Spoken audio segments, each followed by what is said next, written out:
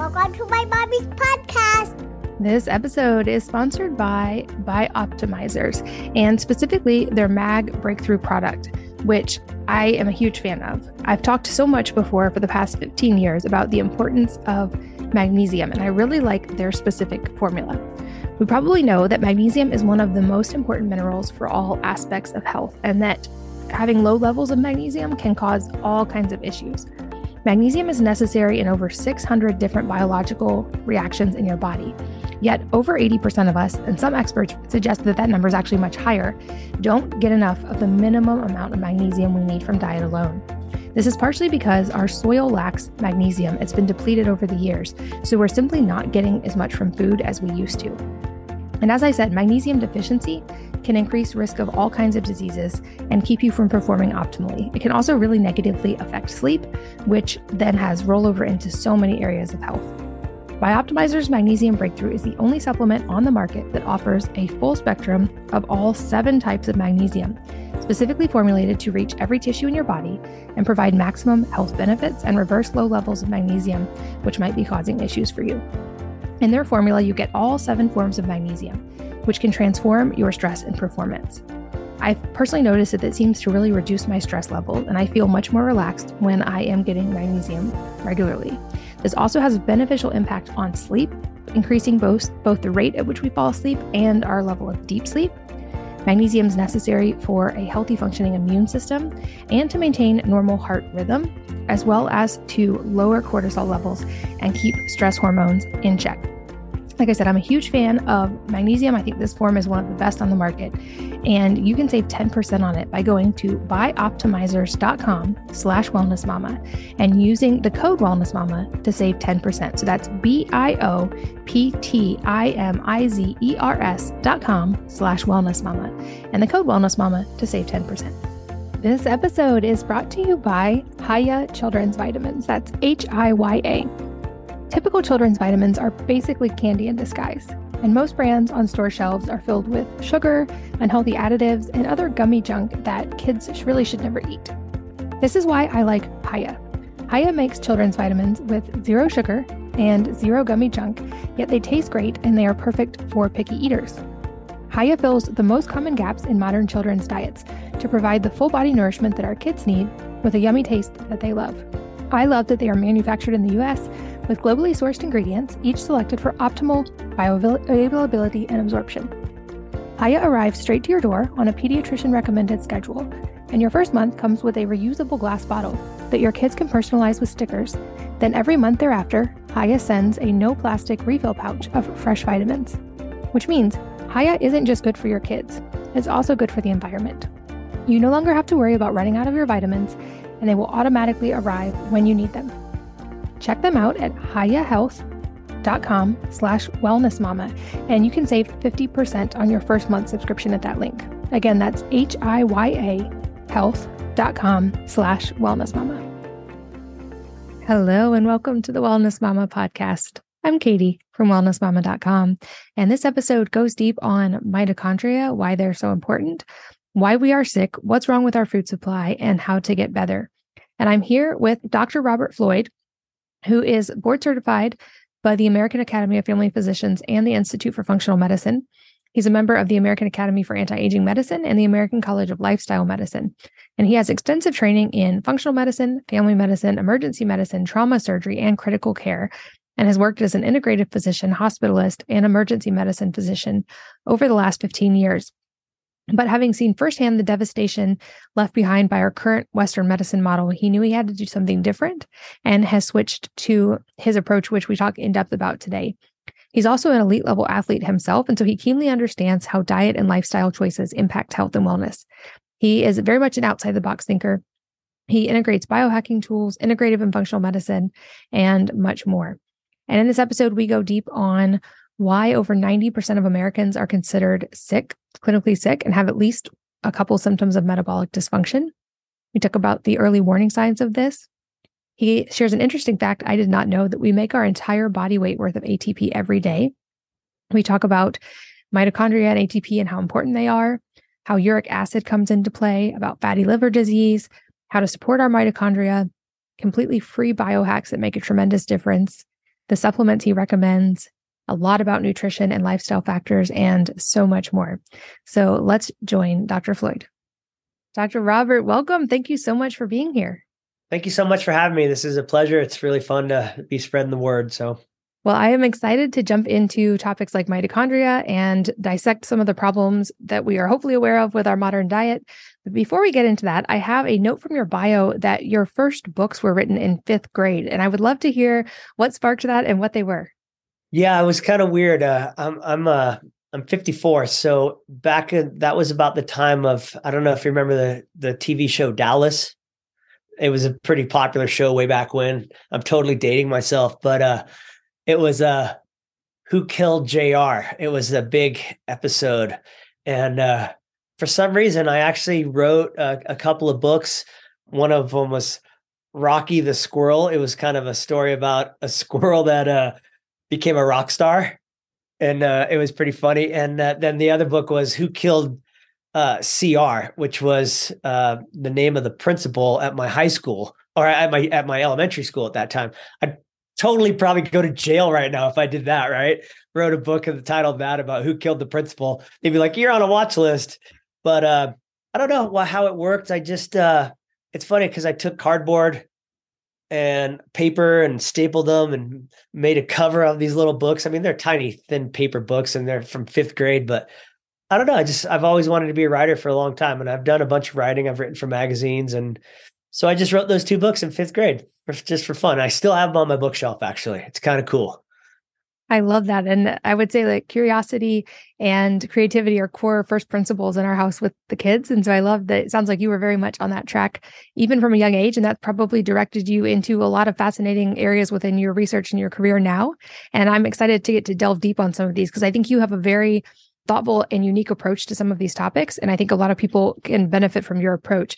So to start off broad, I think we have a similarity here in that I first got interested in health when I read, when my oldest child was a newborn, that for the first time in 2 centuries, the current generation of American children would have a shorter life expectancy than their parents. And since then, it seems like we're seeing those negative statistics continue to rise. And it's not a secret that all of these health conditions that affect humans are on the rise, especially in America, but in the developed world as a whole.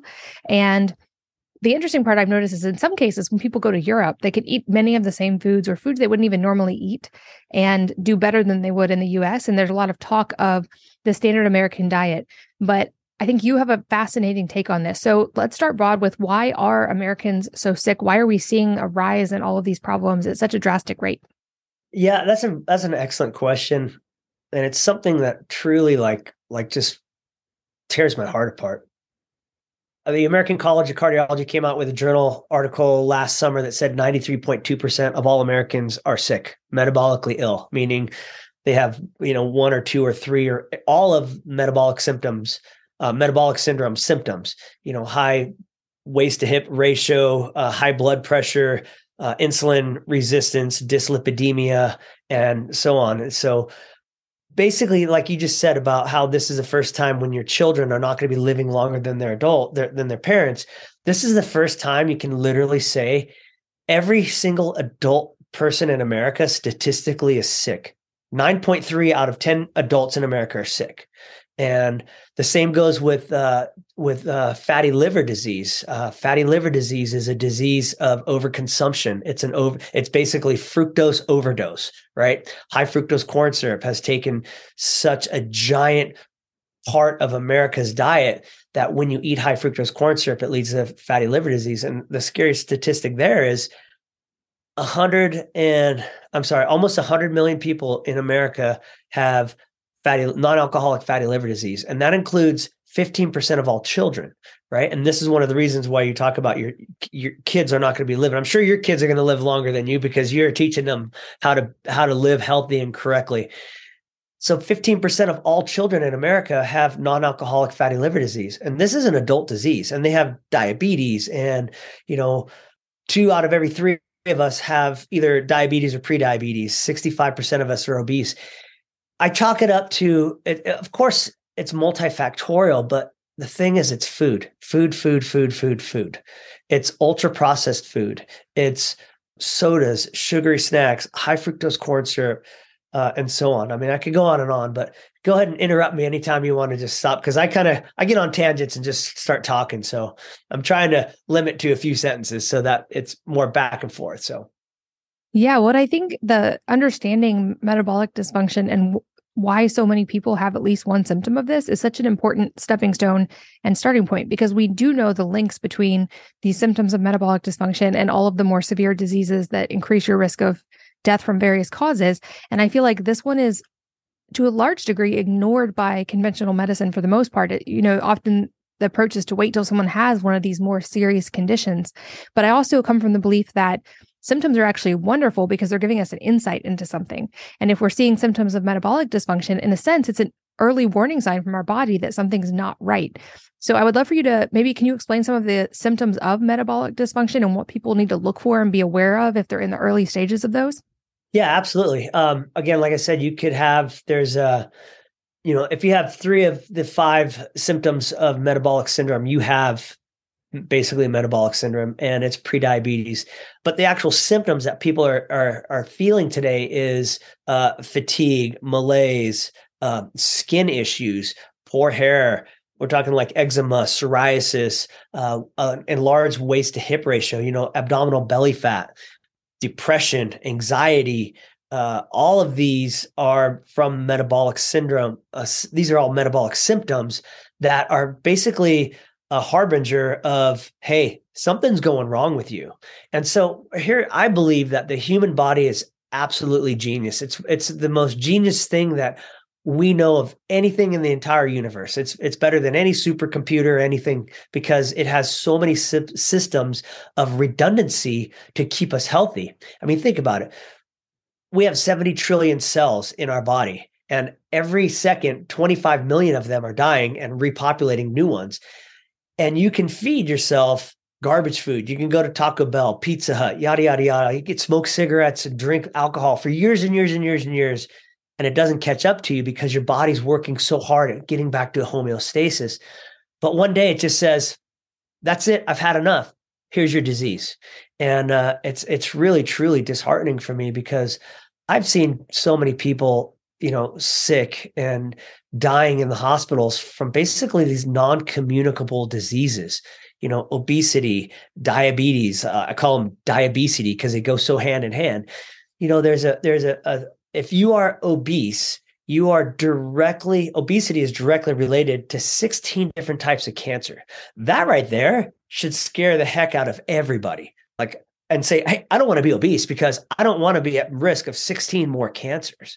And so it all comes down to, and if you look around America right now, everybody's pretty much kind of like that movie, Fat, Sick, and Nearly Dead. And we're all walking around like zombies. And it's something that needs to be changed, like dramatically and instantaneously. And I want to be a part of that grassroots great reset of helping people realize, hey, this matters. Yeah. And I feel like the really positive part of that message is that if it's about food and if it's about non-communicable diseases, these chronic diseases, we actually have a tremendous amount of power to affect those variables ourselves. And I say often, at the end of the day, we are each our own primary healthcare provider, because it's our daily choices and habits that make the difference. And thankfully, there are amazing practitioners like you who are willing to be people's partner in becoming their own healthcare provider and making better choices. But also to highlight something I think that really stood out to me in what you just said, and I think this gets lost in the message in America when it comes to food, we often think about the amount of food, and there's a lot of talk of we're eating too much because we're all obese. But when we actually dissect the data, it isn't necessarily the amount of food. And purely anecdotally, I eat much more now than I did at the beginning of my health journey. Now that I've really put an effort to heal my metabolism, I'm actually eating a lot more volume of food, but I think the quality of food is not talked about enough. And I think this is a big factor that we need to have a very deep, honest conversation about, because touching on the Europe factor or other places in the world, I think the quality of food or even non-food food substances that we're eating is what's really making a difference, especially in the US. Can you talk about some of the big offenders in our food supply that are maybe contributing to these metabolic issues? Absolutely. And that's a great question as well. And, one of the biggest ones would be glyphosate. They spray basically Roundup, and which has been deemed by the World Health Organization and the International Association on Cancer Research as carcinogenic to humans. Okay. In America, we have Roundup Ready soy, Roundup Ready corn, Roundup Ready all sorts of other crops that they can actually literally spray Roundup on them, and it doesn't kill the crop, it just kills the weeds on the ground. And one of the things that we've learned recently is that what a lot of these farmers are doing is they're spraying Roundup on wheat a week or two before they cut it down, because what it does, it helps make it die faster. It doesn't really kill it. I mean, it kills it, but it makes it, it's also a desiccant. It makes it dry out faster. And so it makes it easier for the machines to harvest the wheat, and it makes it faster for them to harvest, which equals, more profits. I mean, God bless our farmers. I support our farmers as much as I can. Without them, we all die. But one of the problems with Roundup, and I don't know if anyone on your podcast remembers, but 2 years ago in California, a gentleman sued and won $11 million because he got lymphoma. He was a gardener and a maintenance guy spraying Roundup. And the problem with Roundup is it is a toxin that kills bugs. It's not just an herbicide, it kills bugs as well. And when we eat Roundup, it kills our microbiome inside our guts. And our microbiome this is something we can talk about, which I find absolutely fascinating and just amazing. Our microbiome is so, so vital to good health that, I mean, we're just starting to study it in the last 20, 25 years. We didn't even know it existed till now. But the problem with the Roundup is what it does is it kills the microbiome inside your guts, and it throws your whole body into a disarray. And that's just one aspect. I could go on 5 or 6 more things about what else we eat, and we can talk about that too as well. But absolutely. And this is one that is banned, from my understanding, in many other countries and used extensively in the US. Not to mention, I mean, I've seen the side-by-side comparisons of food labels between the US and other countries and all the additives that are put in the same product here, but not in other places. I also know that statistically, our consumption of seed oils is very high in the US. And this is something that did not even exist in our diet a couple hundred years ago. But can you walk us through, because this, I feel like, is a little bit of a controversial one. I've been talking about it for years and I still get some pushback, but why processed seed oils are so problematic in our diets? I'll just come out and say it. They're absolutely 100% toxic to us. And, they go by the name of vegetable oils. Well, they're not from vegetables. They're from grains and seeds. And one of the problems with seed oils is how they make them. They have to grind them, heat them, and then express the oil with chemical process. These are harmful chemicals like acetone. And, these are petroleum-based chemicals that they're getting the oils out of the seeds.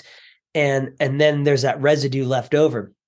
And one of the problems with seed oils is that when you heat the fat, because they're fatty acids, when you heat fat, it oxidizes them and then turns them into trans fats.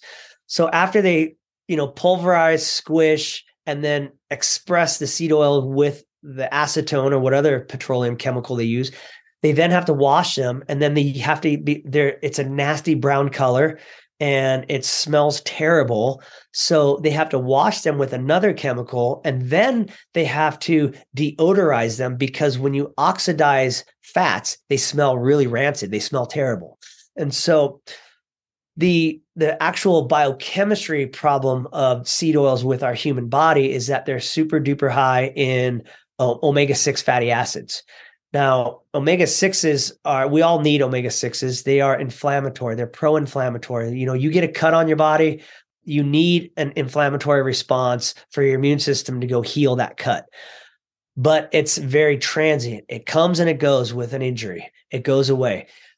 The omega-3 fatty acids are anti-inflammatory. And so if you look at our ancestors, I'm a huge, huge fan of Lauren Cordain, the paleo diet guy. My whole program, it's all paleo. I live a paleo lifestyle, and I don't say diet because it's more than just a diet. It's way more than a diet. It's a lifestyle, and I say this to my clients all the time, diets fail, but lifestyles don't. So you have to adopt a health lifestyle, and you will be healthy.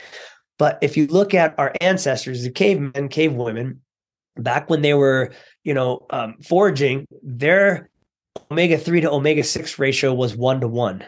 Today, in the standard American diet, the omega-6 to omega-3 ratio is 19 to 20 to 1. So we're having 19 or 20 times the amount of omega-6 fatty acids in our diet, which leads to chronic inflammation. So that's, I think, probably the worst thing about it is the chemicals and the chronic inflammation from the omega-6s. Yeah. And I think that's the important thing to understand, that ratio. And that's often not talked about enough. And understanding that the body has to use whatever inputs we make available to it to build our literal tissue our existence. And so when we give it non-optimal inputs in the wrong ratio, it's still going to use them. But I've seen at least some reports that can lead to increased chance of mutations and different things in cells because we don't have the correct building blocks. Another one I know you talk extensively about is high fructose corn syrup. And I would guess most people listening don't consider that a health food by any means.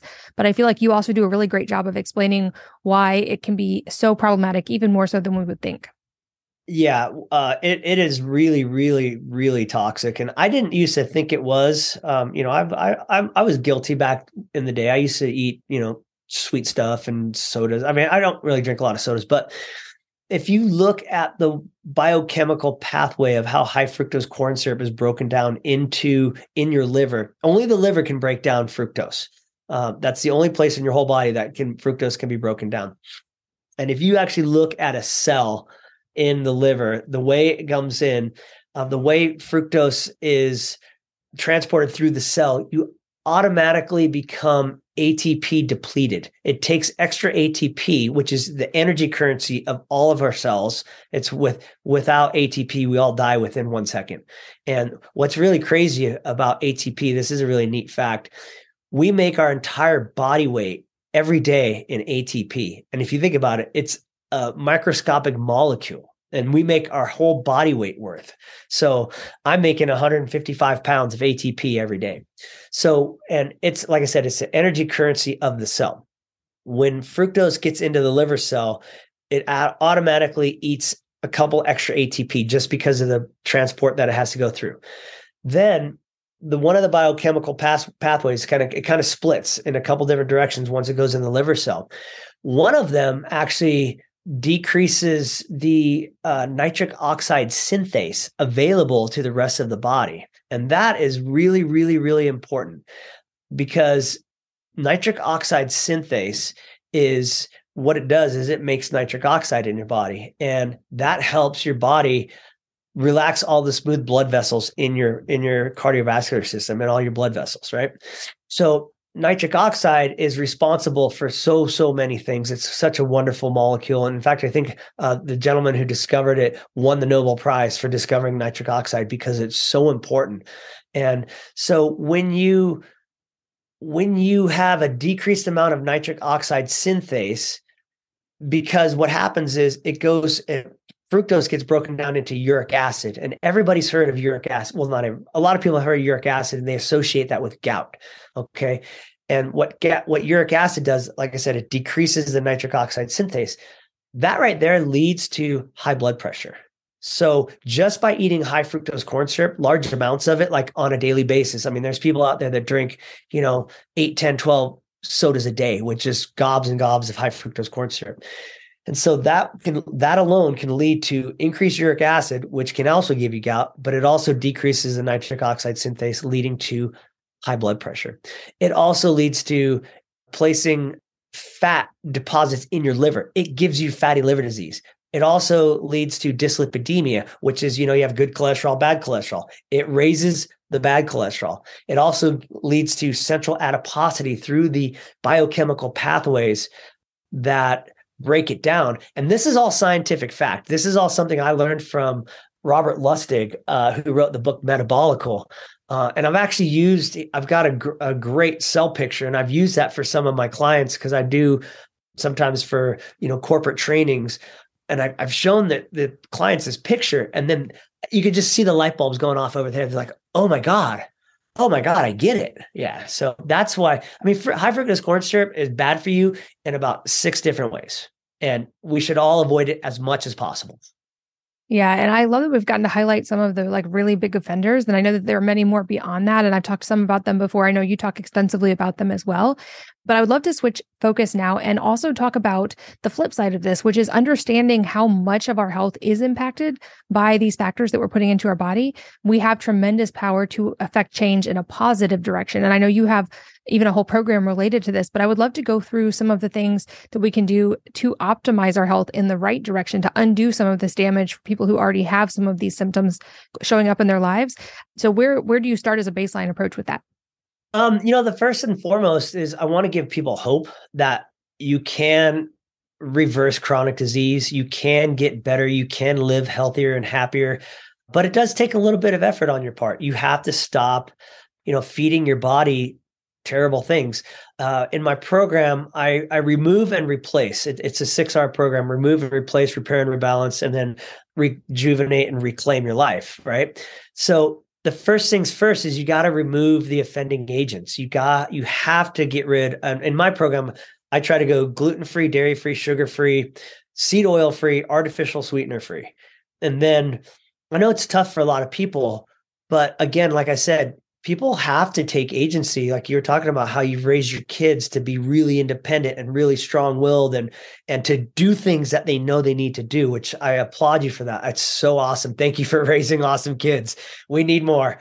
But you have to, it doesn't matter. Like you mentioned earlier about, the quantity versus the quality of food.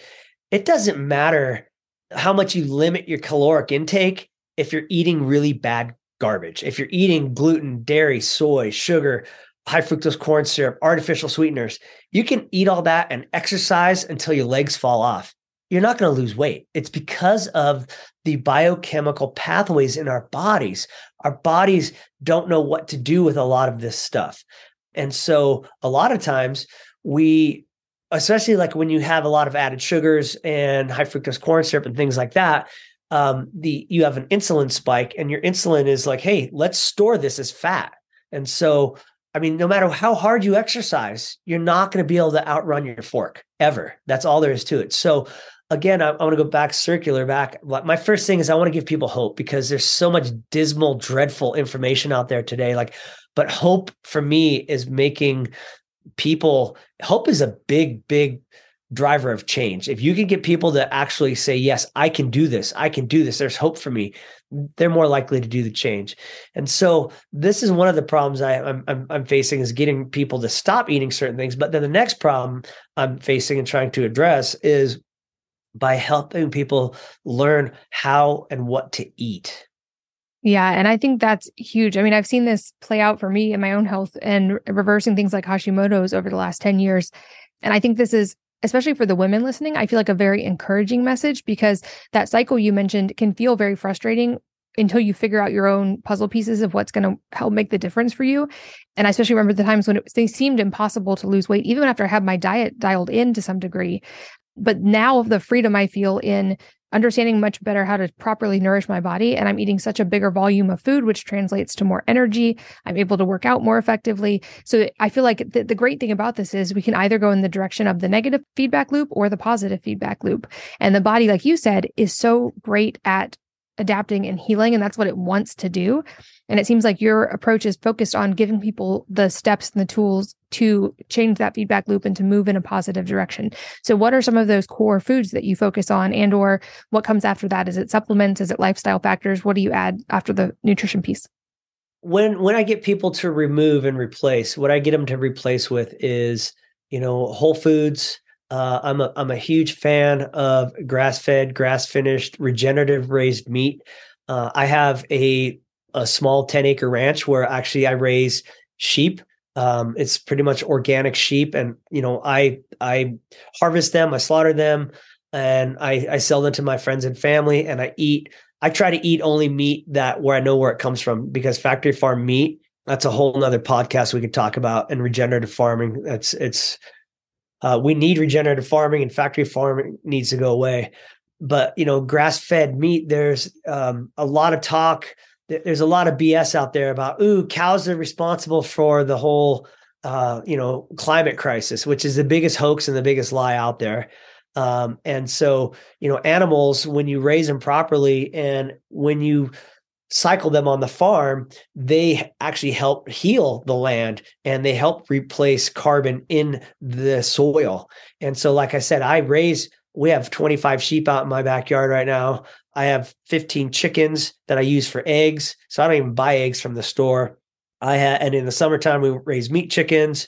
And so I don't buy chicken from the store ever either.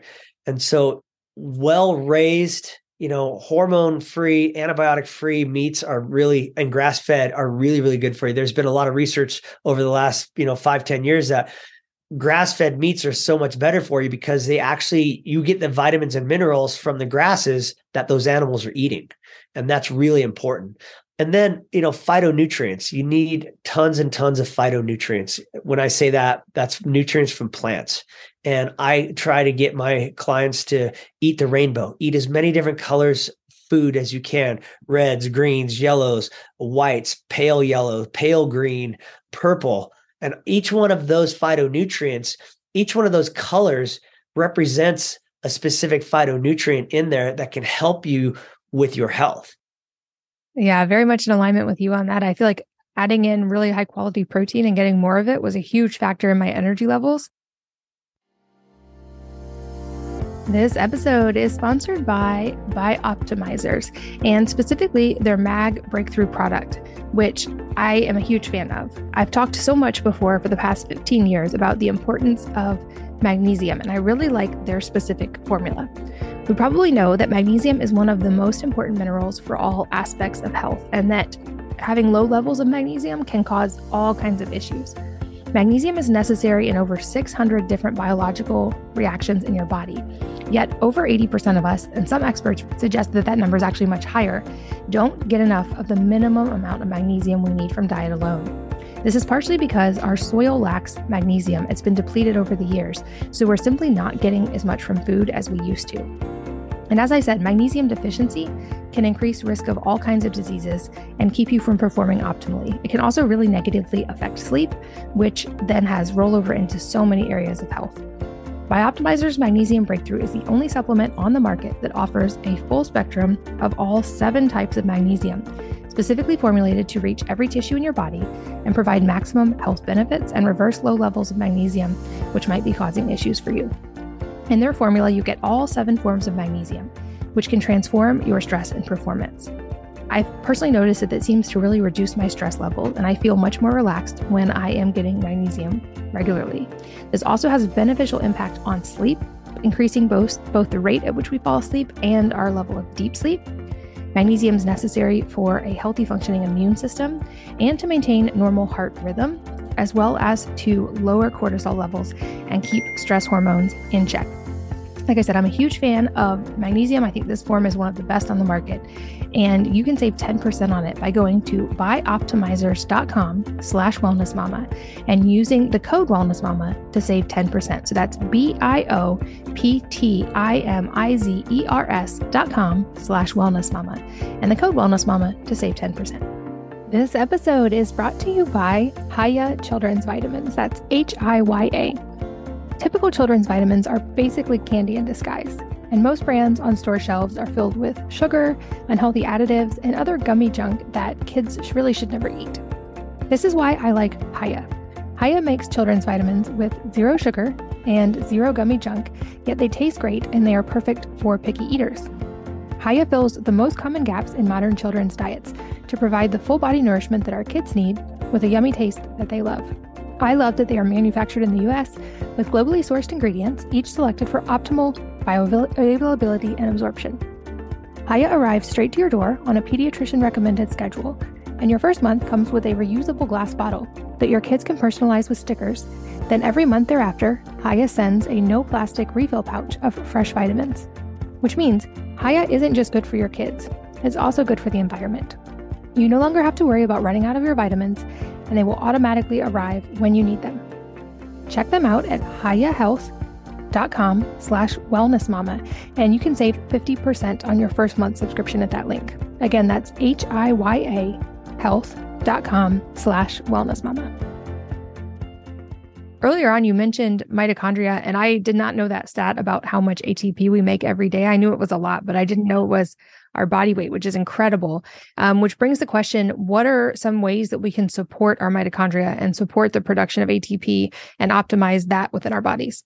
Yeah, that's a good question too. Mitochondria, a lot of people don't know what mitochondria are. They are basically the nuclear reactor energy producers in each one of our cells. And if you go back to 8th grade biology, we talk about, you have the cell, you have the nucleus, you have the endoplasmic reticulum, you have the Golgi apparatus, you have the mitochondria. And I used to think there was only one mitochondria per cell, right? But that is completely wrong. There are quadrillions of mitochondria in our body. Okay, so same kind of concept about the ATP, how much we make. It's mind-blowing. We have thousands of trillions of mitochondria in our body. And so depending on how metabolically active your cells are, like the tissue of your heart, it's beating all day, every day. It's very metabolically active. Your liver cells are very metabolically active. Your kidney cells are metabolically active. Your brain is incredibly metabolically reactive. So the more metabolically active these cells are, these tissues are, the more mitochondria you can have in each one of the cells. Like one heart cell might have 10,000 mitochondria in it in order to make enough ATP for you.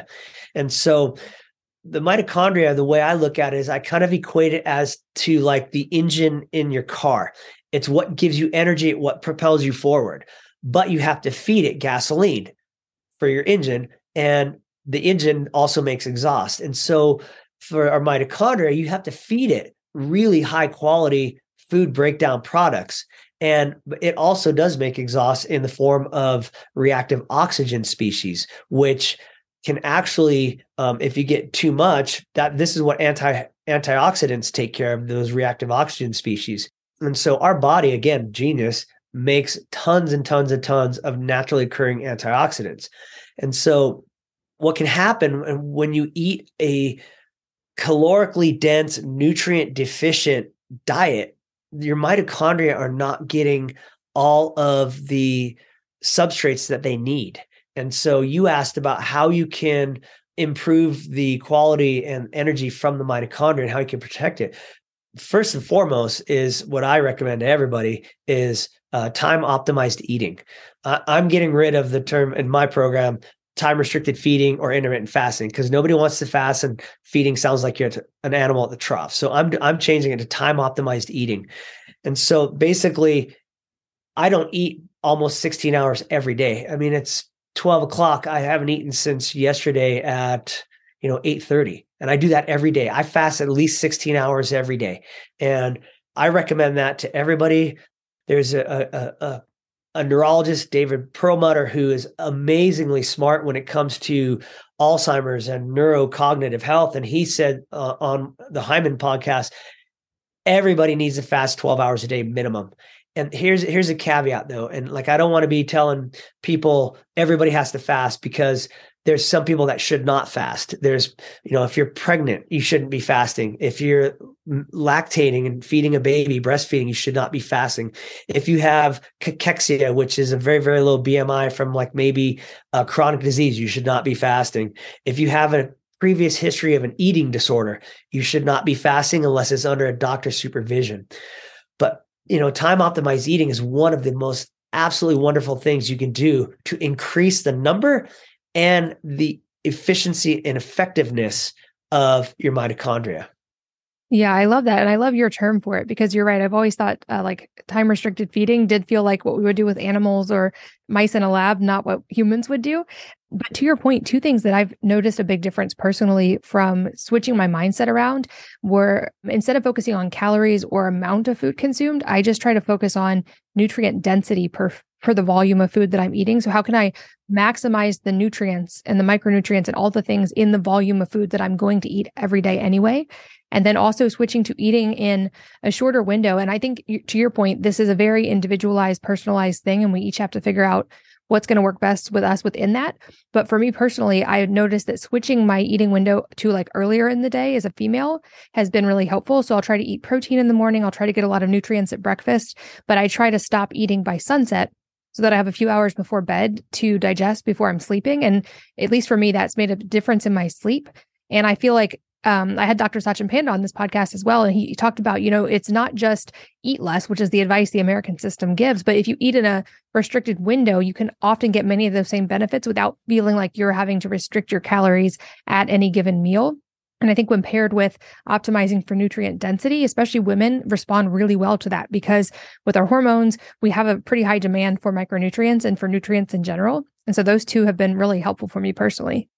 Yeah, absolutely. I agree 100%. And actually, they've shown some studies have shown that time optimized eating, if you do early in the morning and like what you're doing, it's actually better for weight loss as well.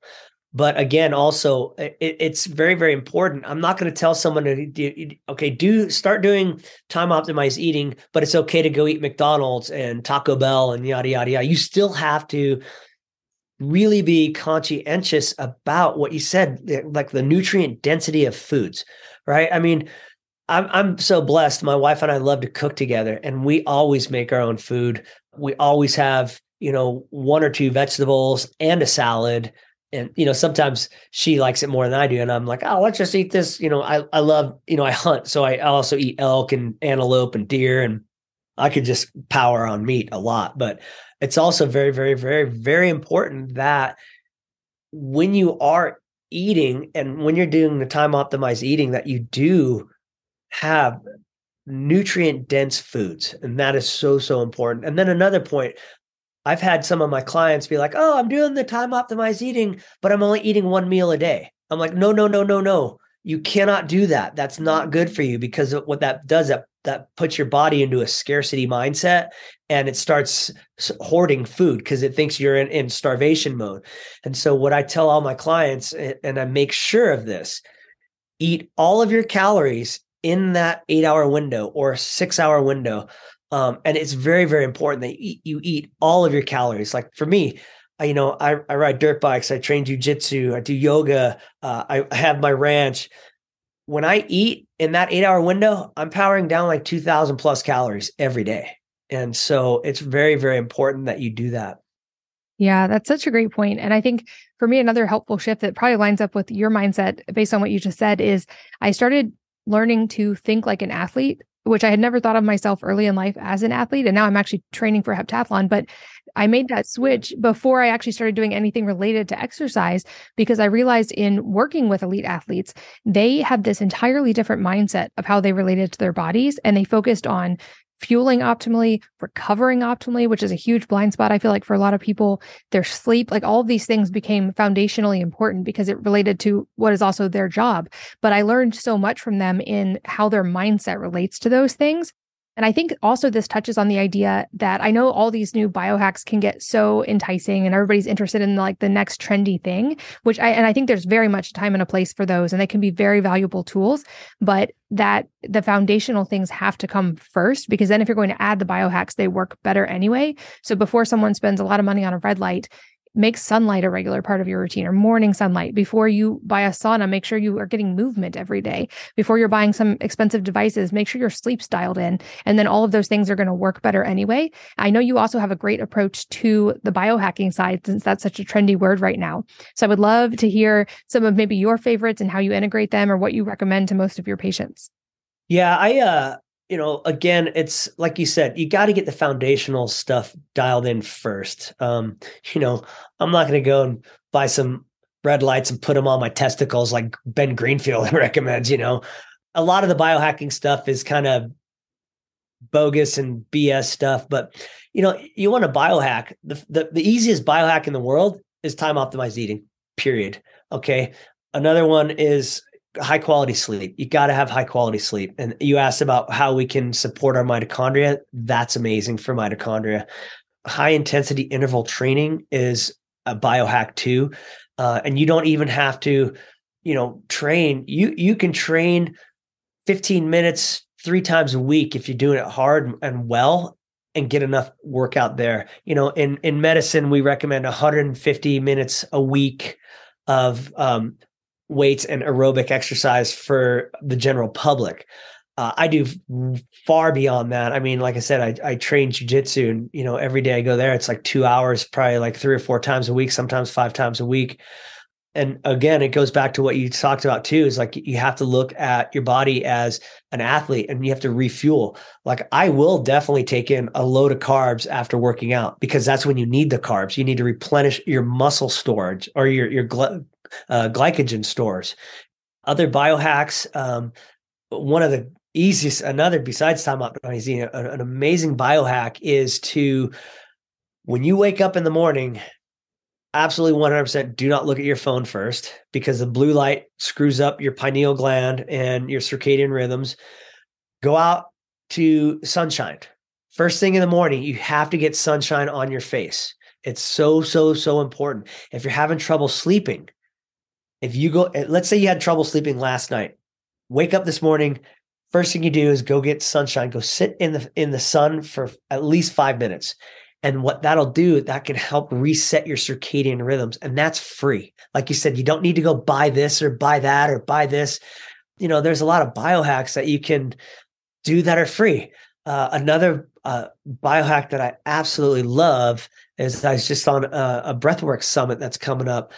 I love humming and meditating. When I'm meditating and breathing, sorry, my nose is super stuffed up right now, so I can't. But humming actually activates your parasympathetic nervous system. And it's just like the Gregorian monks who they chant. When you feel that vibration through your body, it activates the parasympathetic nervous system and calms you down. If you're having some anxiety or if you're having trouble sleeping at night, you can actually lay in bed and hum yourself to sleep. And then another biohack, which I absolutely love as well, is breathing through your nose. When you do that, it activates nitric oxide in your body, again, lowering your blood pressure. And when you breathe through your nose, activate the nitric oxide and hum together, you get it like 160-fold increase in nitric oxide in your body. And again, nitric oxide is so, so very important that the guy who discovered it won a Nobel Prize in medicine for it. So, I mean, that's just those are the free, simple, easy biohacks. One of the biggest things is for me that's been helping a lot is meditation and yoga. And you have to take time out of your busy life because we're all so darn busy that you have to take self-time. You have to reflect inward. You can't find happiness and peace and joy outside until you can reflect inward and find it there. Yeah, such a good point on going inward, because what is the saying? Wherever you go, there you are. And so learning to be comfortable inside. But I love that you highlighted for biohacks, the ones that truly are free, that anybody can do, regardless of where you live or whatever your lifestyle is. These are all things we can integrate. And I have done a whole solo podcast even on the importance of morning sunlight and how profound that is. I think often the simple things get underestimated because they're simple, but that one doesn't cost anything and it can make a tremendous difference on your hormones. I've seen that play out for me, not just on your cortisol, but also on thyroid hormone, on your sleep, your melatonin production at night. Same thing with humming. I was fascinated when someone recommended that to me because, like you said, it stimulates nitric oxide production, helps you get into parasympathetic. But for anyone like me who in the past had thyroid issues, it also can help stimulate the thyroid gland and the vagus nerve. And when I started taking voice lessons, ironically, my thyroid numbers started improving. So purely anecdotal, but I wondered if it was some of that actual movement stimulation of my vocal cords on the thyroid itself. Also, just to highlight a couple other things you said, I love that you mentioned high impact activity. That was such a freeing thing for me to realize in a world where often cardio is recommended for women, like long distance cardio, was that when you look at the statistics, things like I love sprinting now because it does not take very much time. Your actual time doing max effort is not that much. And the results are phenomenal. Like I know there's incredible stats about the increased production of human growth hormone, of even things like testosterone, which both men and women are low in these days. And like you said, it can be done in 15 minutes, a couple times a week. It's not a huge time investment, but the payoff is tremendous. I know we also know that like muscle is, they call it the organ of longevity, and that statistically, the more muscle you have, the less chance of death by all-cause mortality. And so building muscle as I get older is a focus for me. And so I love that you brought up the things that are either inexpensive or free and easy to integrate. And I absolutely agree, as a starting point, that's where we begin. Or anything else we do, we can't out supplement a bad diet. We can't out supplement poor sleep.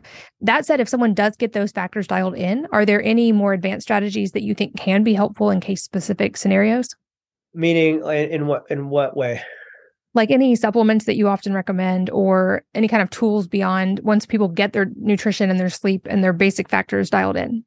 Yeah, I definitely recommend. I mean, I eat handfuls of supplements. I used to believe that handfuls of supplements just made really expensive urine. But the more we look at it and the more labs I see in my functional medicine practice, everybody's deficient in magnesium. Everybody's low in vitamin D. Everybody's low in zinc. Everybody's low in all of these cofactors that we need to live a healthy, optimal life.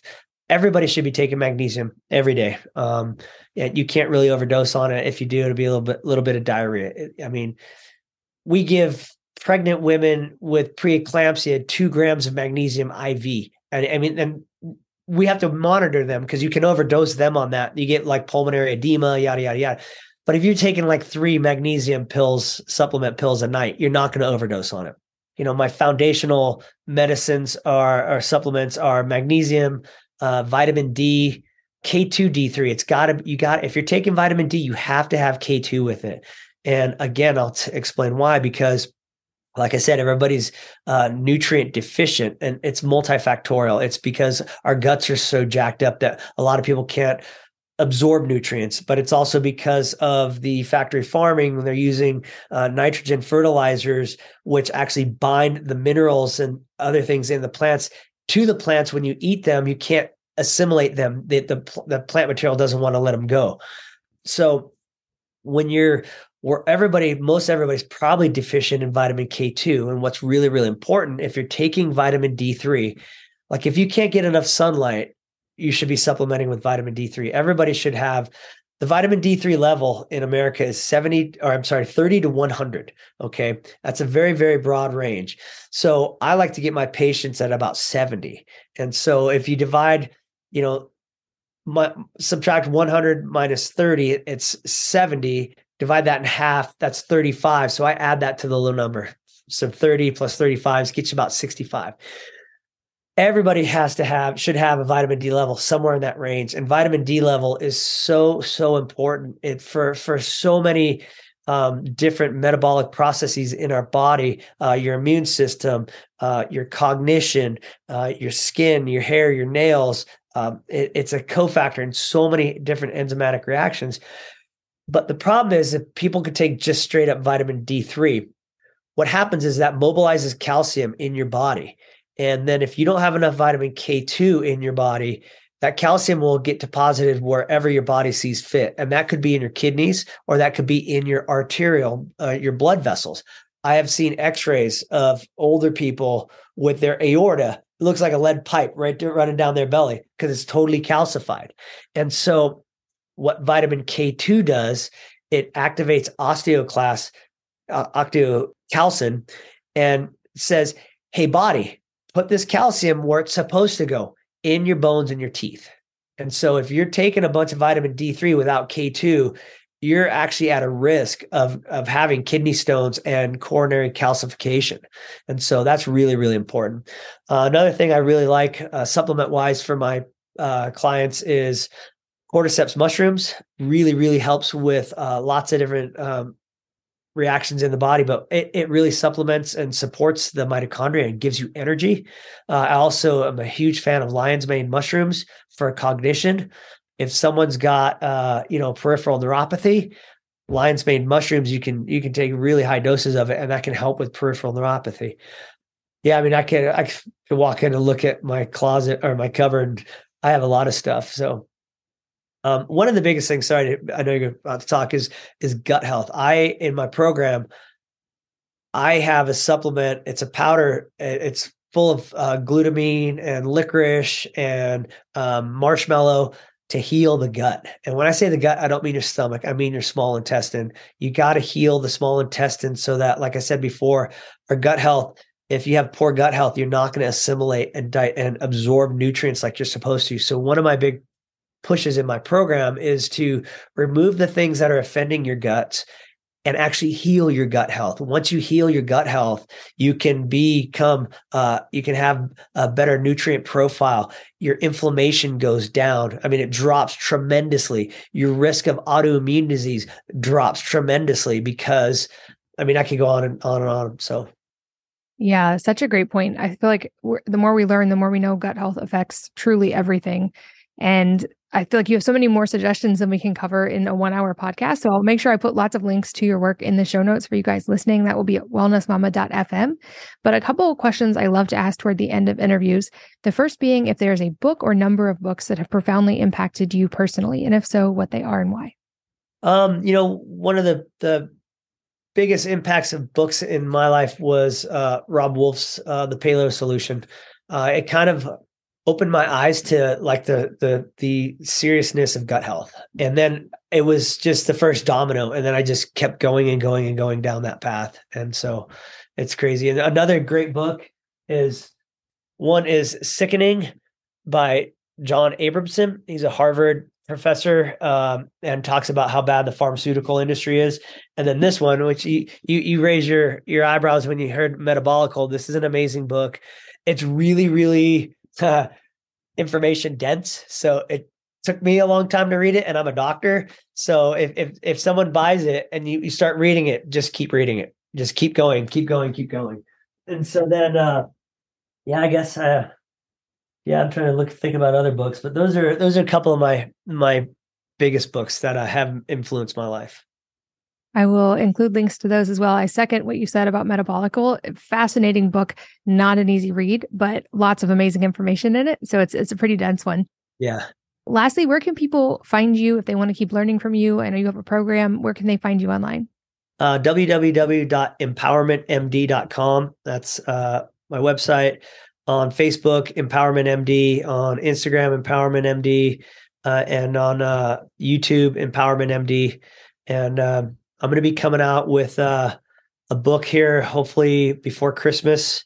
And I'd love to get back on the podcast, talk about that. And then I'm rebranding. So I'm going to have an ebook for sale here real quick. I've got a couple of ebooks I've just written, and it'll all be available on Empowerment MD. Sounds great. Well, thank you so much for the time today and for all the work that you do. This has been a really fun conversation. I know there's much more to learn from you. So like I said, I will have links to all of that in the show notes. If you guys are listening on the go, that's all at wellnessmama.fm. But Dr. Robert, thank you so much for being here. My pleasure. Thank you so much for having me. This is really fun, and I can't wait to do it again. And thanks as always to all of you for listening and sharing your most valuable resources, your time, your energy, and your attention with us today. We're both so grateful that you did. And I hope that you will join me again on the next episode of the Wellness Mama podcast. If you're enjoying these interviews, would you please take 2 minutes to leave a rating or review on iTunes for me? Doing this helps more people to find the podcast, which means even more moms and families can benefit from the information. I really appreciate your time, and thanks as always for listening.